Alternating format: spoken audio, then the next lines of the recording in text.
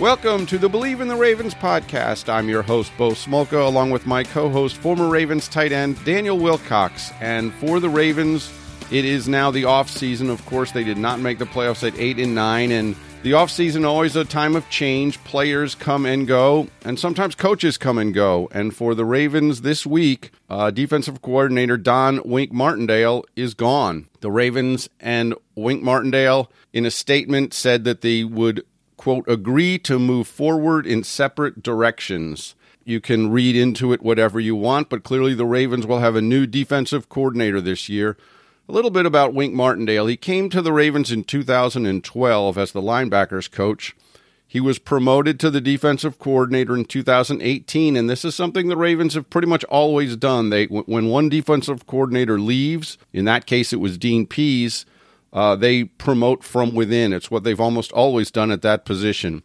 And Wink Martindale's defense was number 1 in the league in 2018 overall. They were top 10 in 2018, 2019, and 2020. This year, things kind of fell apart for that defense. The injuries to Marcus Peters and Marlon Humphrey and Deshaun Elliott and Derek Wolfe and LJ Fort, and you can go on.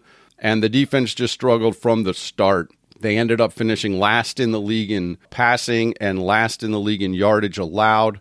There were other things that may have been at play with this defense. There was miscommunication issues, there were tackling issues, but a lot of people might point to the injuries and say, wow, Wink Martindale probably should have gotten cut a little slack there. I mean, the guy had to play with half a deck the entire year. But for whatever reason, the Ravens are moving on from Don Wink Martindale.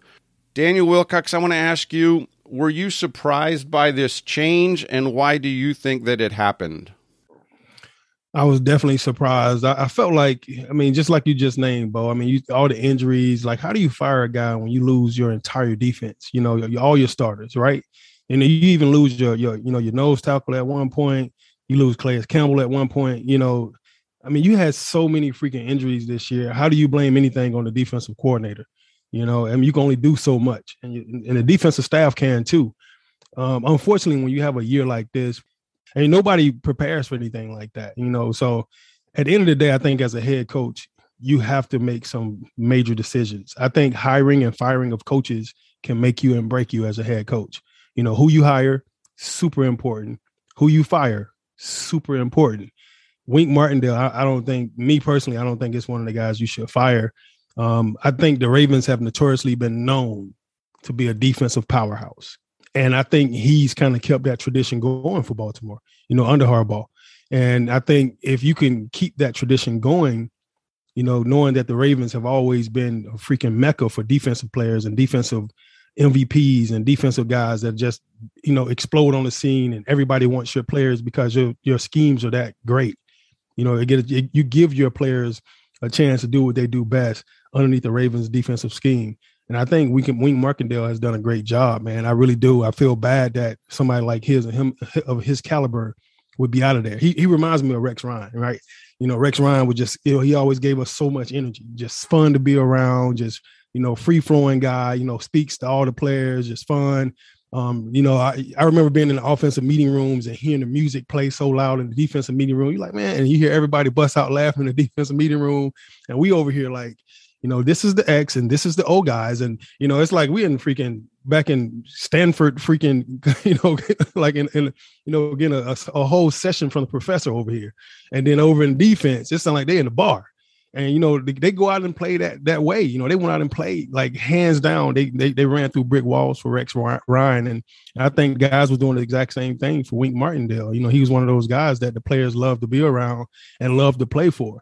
I still have a jacket that Rex Ryan gave me. I'm an offensive guy, but I won't get rid of the jacket. It's too big for me. Rex was a bigger guy. So I won't even get rid of the jacket, man. I just feel like it's a Rex Ryan coat. It's an awesome coat to have.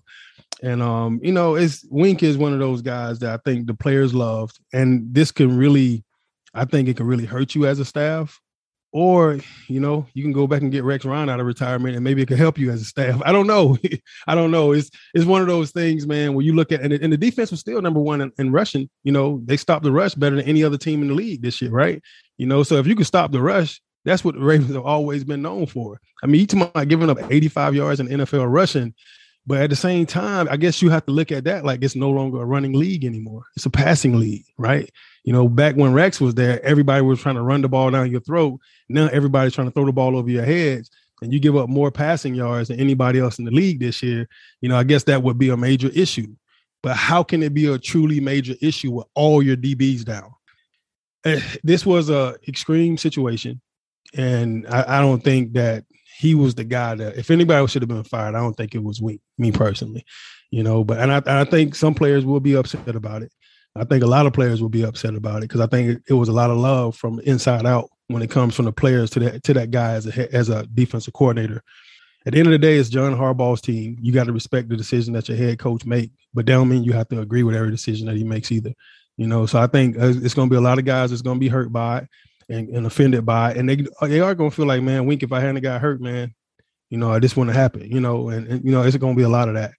There were a couple times, and I will say, I was surprised by the move as well. And, you know, it was a classic Friday night news dump. The Ravens announced this about 6 o'clock on a Friday night. They clearly wanted to kind of bury the news to some extent with the playoff weekend coming up. But there were a few times during the season, and I remember at Pittsburgh, they gave up a pass, and John said something like, well, you know, when you play cover zero too many times, you go to that well too often, you're going to get burned or something. And it was one of the few comments that he made, that really one of the few comments I can ever remember him making, that seemed kind of critical of his coordinators. And it was so unusual because it just, he doesn't do it very often. And so, and then before the Cincinnati game, Wink had made a comment about, well, Joe Burrow doesn't have a gold jacket yet, and that got the Bengals fired up. And I'm sure John didn't appreciate Wink giving bulletin board material to Joe Burrow, who then went out and just absolutely destroyed them. But again, the Ravens at that day in Cincinnati were playing practice squad call-ups, were playing almost the entire game at defensive back. So he, as I said, I just think Wink was dealt half a deck this year, and he did what he did with it. But the Ravens, for whatever reason, have decided they needed to make a change. You brought it up just a minute ago, and I will agree with you. Wink was beloved by players. They loved playing for the guy. Go back to your career and let me know, were there times that a coach got fired on your watch and as a player, do you feel guilty about it? Are you upset? Do you think, hey, he's accountable, we're accountable, we're all accountable? What's the mood of a player when one of your coaches gets fired? I mean, I think it's the same thing as a player getting fired, getting cut. You know, you don't expect it. It's always a shock. And I think as being your coach, especially somebody that you actually love, you know, it hurts, you know, because if it's a really good coach, you know, he's invited you into his home. You know, you've met his wife, you've met his daughters, his sons, you know, you're a part of his family and he's a part of yours, you know, so it's like losing a family member. It's like you waking up one day and your mom and dad is getting divorced. You know, somebody has to leave the house. You're going to stay with one of them, but the other one is gone. It doesn't mean you love the other one that's leaving any less. You love them just as much, you know, and that's what NFL football is really all about. That's what football is about. It's about relationships, right? You know, you build relationships with your players and you build relationships with your coach, and you guys become family. And it hurts, you know, it hurts to lose somebody that you care about. And you're not going to always agree with every call that your defensive coordinator make, you know, but when you buy into him and you believe into his system, then it doesn't matter what he calls. You make that call work. You know, you make those zero blitzes work, those fire zone work. You do everything you can, you know, to make sure that he comes out on the back end of this thing looking great. At the end of the day, it's the player's responsibility to go play and to study and to put their best foot forward, to understand the quarterback they're going against and the offense that they're going against, and understanding the situations of what's going to be on the field. And it's the coach's, you know, job to remind you about all those situations and all the things that they're going to do to you. Wink, from me, from the outside looking in, and I've been on the inside of those walls, you know, while he was there as well. I just don't feel like, you know, getting rid of him is the right solution or the right answer right now at this moment for the Baltimore Ravens. Now, there may be some guys that I think, you got to get rid of, but I would have never thought that Wink would have been a scapegoat. The thing that he said about Joe Burrow, you know, he didn't lie. He didn't lie. He just said what was on his mind, what was on his heart. He might have said it with a little bit of frustration, and he should have been frustrated. Why wouldn't he be frustrated? Losing all your best players. You out here trying to figure it out. You know, your coach making sly remarks like, you know, one too many, zero blitz, you know, like all that stuff wears and tears. And you know what happens when that type of stuff happens? These guys are human. If I said something about you, Bo, in front of the whole world, and you thought it was a little shady, I might come to you and say, like, and you might come to me, Bo, and be like, Wilcox, man, did you really have to say that in front of everybody? And then that conversation has to happen, right? And these are grown men, so grown man to grown man, like, bro, like, won't you just come say something to me? Like, why would you say it in front of the whole world? Like, we supposed to, and you're no older than I am, so it's not like I have to give you age respect and you 80 years old. I'm like, sir, did you really have to say that, sir? It's like, no, it's like, John, he like, done. He like, like, what's up? And you have that grown man conversation amongst each other, and it might not turn out well. It might not have turned out well, so that conversation might have happened behind the scenes and nobody ever heard about it or whatever. It was one-on-one in Harbaugh's office, and maybe they exchanged words that just wasn't that good. So the relationship been broken ever since, one mistake happens with another, what the song said, 2 wrongs don't make a right, So, at the end of the day, you don't know what goes on behind closed doors. Neither do I. And that relationship could have got broken early in the year against Pittsburgh. Well, that's a good point. And we don't know what happened behind closed doors, but we do know what happened, and they've made the change. You just mentioned that it's really firings are really important. Who you hire is really important. We talked about how the Ravens have generally, in fact, almost always hired from within for their defensive coordinator job, going back to Chuck Pagano and Greg Madison and all the way back to the Marvin Lewis days. The Ravens internally, it would seem their top 2 candidates internally would be defensive line coach Anthony Weaver and secondary coach Chris Hewitt, who at the time, a couple of years ago, remember, Wink Martindale had the number 1 defense in the league and was interviewed for the New York Giants head coaching job. And there was speculation that if Martindale went to New York, that Hewitt would become the defensive coordinator. Anthony Weaver has since joined the staff. He has defensive coordinator experience with Houston, so he would be a chance to do that if they stayed internally. One thing the Ravens might choose to go, maybe John Harbaugh chooses to go outside the organization and come up with a more of a total situational reset of the entire defense. A couple names to look at in that respect. One is Dallas secondary coach Joe Witt, who has been linked to defensive coordinator jobs as well in Seattle and with the New York Giants. This Dallas defense led the league in interceptions this year, and don't think that the Ravens didn't notice that, because this team did not come up with enough interceptions this year. And another name to watch is Mike McDonald, who was a rising young coach with the Ravens, who then joined Jim Harbaugh's staff at the University of Michigan. He is highly regarded. John Harbaugh really likes him, and it wouldn't be out of the question to see him brought back to the organization as the defensive coordinator. The interesting thing, though, and you brought it up earlier, Daniel Wilcox, was that this is an organization that had Ray Lewis and Terrell Suggs and Ed Reed and had all the, the foundation of this organization is built on the defense. And in theory, that would be a dream job for a defensive coordinator. However, this is a team that's coming off, as I said, the 32nd ranked passing defense. You're probably losing Brandon Williams, possibly losing Calais Campbell. You don't know about Derek Wolfe. You might be completely rebuilding the defensive line. You need to get edge rushers. Tyus Bowser had surgery for an Achilles injury right after the season. You're light on edge rushers. You don't really know what the defensive backfield situation is. You hope that Marlon Humphrey and Marcus Peters are going to be back and healthy. You don't know if Deshaun Elliott will be back and healthy. So there's a lot of questions to this defense. And so coming in as the defensive coordinator now is a lot different than coming in when you have Ray Lewis in the middle of that defense or when you have Ed Reed playing safety. But how attractive is this job as a defensive coordinator? I think as a defensive coordinator, I think this is a dream job for you. There's some pressure on it because of the fact that it's always been a defensive franchise, but I think if you're a defensive coordinator, this is a step up. This ain't it's not a step down or a lateral move for anybody. I think anybody gets a chance to come in here and help rebuild a defense like the Baltimore Ravens.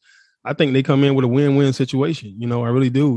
It's this thing is all about personality and personality changes and bringing in the right fit mentally, for the Baltimore Ravens. So the guy that comes in here has to be a pit bull mentally. He has to be vicious. He has to be always ready to attack. The Baltimore Ravens has never been a defense that sit back on their heels.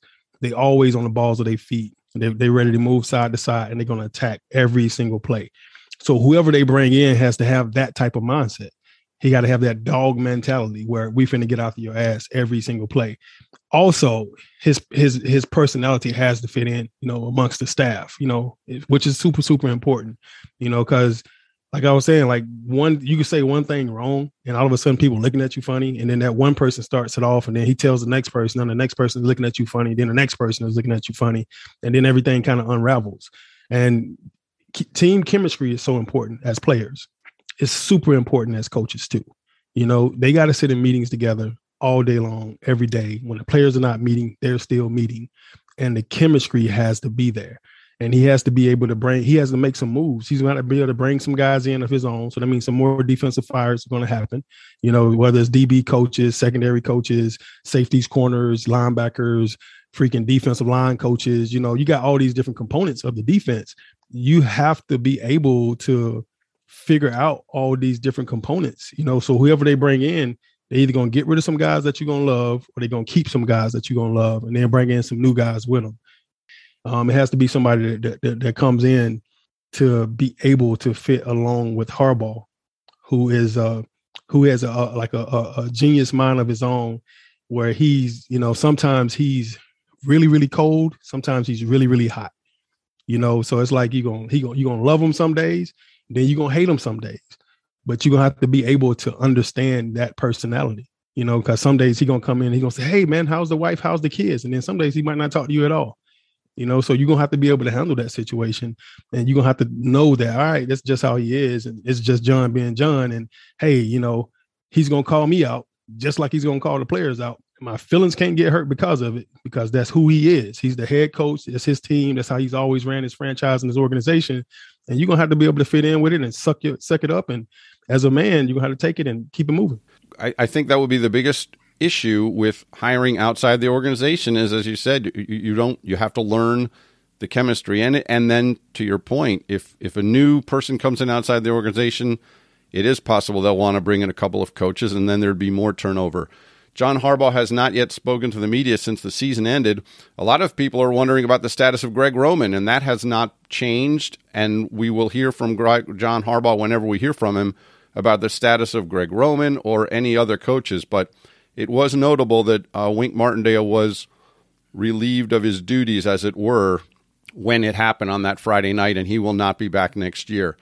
All right, Daniel Wilcox, the other thing that everyone is talking about in the NFL this week is overtime, specifically the overtime rules after that remarkable game between the Chiefs and the Bills the other night. People will say it ended because the Chiefs won the coin flip. The Chiefs win the coin flip. Mahomes does what he does, and he marches his team right down the field, and they score. And Josh Allen never got the ball in overtime. Many, many people want to see that change so that both teams get the ball in overtime. Here's a statistic that the NFL released yesterday, which is very interesting. Since 2010, when they changed the overtime rule in the playoffs so that a touchdown ended the game, but a field goal allowed the other team to have the ball. Since that rule tweak, there have been 11 overtime games in the playoffs. The team winning the coin flip has won 10 of them, and in 7 of them, the team winning the coin flip won on the opening drive. So that means in 7 of those 11 games, one team didn't even touch the ball. What is your take on the overtime rule in the NFL, and we'll get into the John Harbaugh spot and choose idea in a minute, but in general, what is your take on the NFL overtime rule? I think it sucks. I really do. I really do. I think it's the greatest league in the whole world, and I think it's the greatest game in the whole world.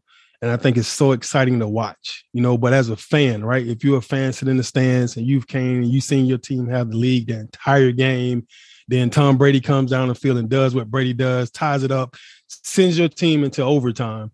Now, all of a sudden, Brady gets the ball on a flip of a coin. He gets the ball first. You know exactly what's about to happen. He's coming down the field. He's going to score this touchdown. Your team's never going to get a chance to even combat that at all. Like, you want to see it should be a tennis match. It should be a back and forth. At least give the other team a chance to have the ball. If they don't score, they kick a field goal, the game's over. Your team won by, 4 points or whatever. But I mean, I can remember being a rookie in the league and not really understanding what the overtime rules were. I mean, it was one of my first starts in the league. We went to Buffalo. I was with the New York Jets. We went to Buffalo to play the Buffalo Bills. And Chad Morton was having one of those Devin Hester type years where he was returning kick after kick for touchdowns and stuff. And it was amazing. It was like you saw, I think he might have had 3 or 4 that year for touchdowns. But whatever it was, we went to Buffalo, we went into overtime. They kicked off to us. Chad Morton caught the ball deep, returned the opening kickoff in overtime for a touchdown. And everybody went crazy. And I was like, what happened? What's wrong? What's going on? Like, I'm thinking the other team won't get a chance to get the ball again because I'm fresh out of college, you know? And I'm thinking, all right, they're going to get a chance to get the ball and come back down and score. And the game was freaking over. And they never got a chance to touch the ball. And I just thought that was the craziest thing. First person score wins. It was like sudden death. It was crazy. And it all comes down to a coin flip at the end of the game. And that's a horrible feeling. I think it's a horrible feeling. The detractors or the supporters of it will say, hey, it's not just a coin flip because the Bills had a chance to stop them. But I think most people looking at that game saw 2 exhausted defenses, and the feeling was whoever won that coin flip was going to win on the first drive of the game, and that's what happened. Of course, in college ball, each team starts with a possession at the 25 going in. You know, that's obviously an alternative to look at. Both teams get the ball at the 25. And the way college does now, if it stays tight after a while, they start doing 2-point conversions. That's even been brought up. Maybe the NFL should go to just 2-point conversions for overtime where each team has a 2-point conversion. I think some people like the idea of watching Mahomes and Allen and Lamar Jackson or whoever else operate an offense on more than just 2 yards. So I think the idea of a 25-yard or even 50, some people say start at midfield and let each team have a drive from midfield. But let's talk about the John Harbaugh Ravens idea for overtime. It's called spot and choose. And a lot of people aren't familiar with it, but the way John Harbaugh described it was it's kind of like 2 kids splitting a cookie. You know, this has happened forever and ever and ever. One kid breaks the cookie. The other kid gets the choice of which half he wants, right? Because, you know, the first kid breaks it, the second kid gets the choice. So when the first kid knows that's the choice, he's going to make sure that cookie is cut as evenly as he can make it. But the way the spot and choose idea would work for John Harbaugh is this. The coin flip happens, and one team declares where the spot will be for the ball to begin overtime. The other team then decides whether they want to play offense or defense on that spot. So imagine in that game the other night, maybe the Chiefs win the toss, and they say, all right, we're going to put the ball at the 12-yard line going out. In other words, 88 yards from the goal line. Okay, Bills, you can have the ball and play offense, or you can play defense. And the Bills, honestly, would have probably played offense at that point and put the hands in Josh Allen. And maybe the Bills go right down and win the game. And then the Chiefs are still arguing because they never got the ball. However, John Harbaugh claims that is a more fair, equitable solution. Now, there were 2 proposals the Ravens put up to the ownership, to the competition committee, and to owners last year regarding this spot and choose idea. One was exactly as I described it. It was sudden death. You spot, you choose, and you play first team to score wins. The other one that John Harbaugh and the Ravens proposed was a full overtime of 7 minutes and 30 seconds. You still do spot and choose. One team spots the ball, the other team starts play, but you play an entire game of entire quarter of 7 minutes and 30 seconds, and the score at the end of that 7:30 is the score of the game. So it would not be sudden death. It's possible. We've seen the Ravens run 8, 9, 10-minute drives. It is possible that you could have a team control the ball the entire 7:30. No doubt about that. But those were 2 overtime alternatives that the Ravens proposed to the NFL ownership last year. They were both roundly defeated in voting of the owners. John Harbaugh hasn't spoken yet after the season. We'll ask him whether he plans to propose it again. I suspect they will, and I think there might be a little more support for at least looking at overtime. But what do you think about the spot and choose idea now that I explain it to you? I don't like it. I think what college football has, I think that's the way to go. I think you got to take the fans in consideration. You know, like people got to go to work tomorrow. You know, like everybody ain't playing in the NFL, right? You know, so it's only let's say 120 people or 250 people that are out there on the field watching that game. I mean, that are actually playing in that game. You know, the players and then the staffs. You know, that's out there that's helping out. But everybody else, they got ordinary 9 to 5 jobs in the morning. They got to get up and go to work. So some of these games end late. So when they're ending late like that, I think putting the ball on the 25-yard line, going in, I think is an excellent opportunity for the game to be over pretty quick. If you can't get in the end zone, you kick a field goal. Then the other team get the opportunity to do the exact same thing. They can't get in the end zone, they kick a field goal. And the way that game was going last night, that game could have lasted another freaking 20 minutes, another 20 possessions probably, because nobody could stop Josh Allen. Nobody could freaking stop Mahomes on the other side. I mean, it was a very, very fun game to watch, right? But who wants to see it end with just one of those guys getting a shot and the other guy's not getting a shot? I mean, that's not fair. He's put in the work the entire game just like you did. And you want to see it end. You want to see it end. And I think when you look back at the Ravens, let's just take the Ravens into consideration. You had all these opportunities throughout the year where, we went for 2 or we went for 1 or whatever. We could have tied the game up with a field goal, and nobody wanted to go through that situation and give the other team a chance to get the ball first and then go down and win the game without you being able to do anything, right? So you make these choices and decisions based off, I'm not going to let this, happen with a flip of the coin. I'm going to try to get this thing over with right now. And I think that's what happens. But if I know my offense gets a chance and their offense gets a chance and my offense is rolling just like your offense is, I'm going to take my chances with my offense. I think my team is better than yours. To me, I feel like if I was a kid and I'm outside playing sandlot football and it came down to the end of the game and we was like, all right, mom and dad is calling us in for dinner right now and it's getting late. All right, guys, it's a tie game. We can't end it like this, we get the ball first, then you guys get the ball. Whoever scores first, whoever scores wins. Whoever don't score loses. And you try to do that really, really quick, right? Put the ball at the goal line, and you're gonna probably try to run through somebody, lower your shoulder and run them over, man. So that's what you would do as a kid. I think it would bring like a lot of that sandlot feel back to the game of football and NFL. And at the end of the game, this is a kid's game that grown men still love. I don't know. I think anything else. Like even right now, when they put another 12 minutes on the clock or whatever they put on the top clock for, I think that's too long. Give them the ball at the 20-yard line. It's usually hard to score in the red zone anyway. So you're gonna end up with a field goal 90% of the time, or 50% of the time. You're gonna end up with a field goal, and then the other times, the team that scores and the team that don't score loses. Well, I think a move toward the college game would be interesting. I think the spot and choose thing still won't have a lot of traction with the owners, but we'll see if they even propose it again. The way it would work is in any of these overtime rules is a team would have to propose the change to the competition committee.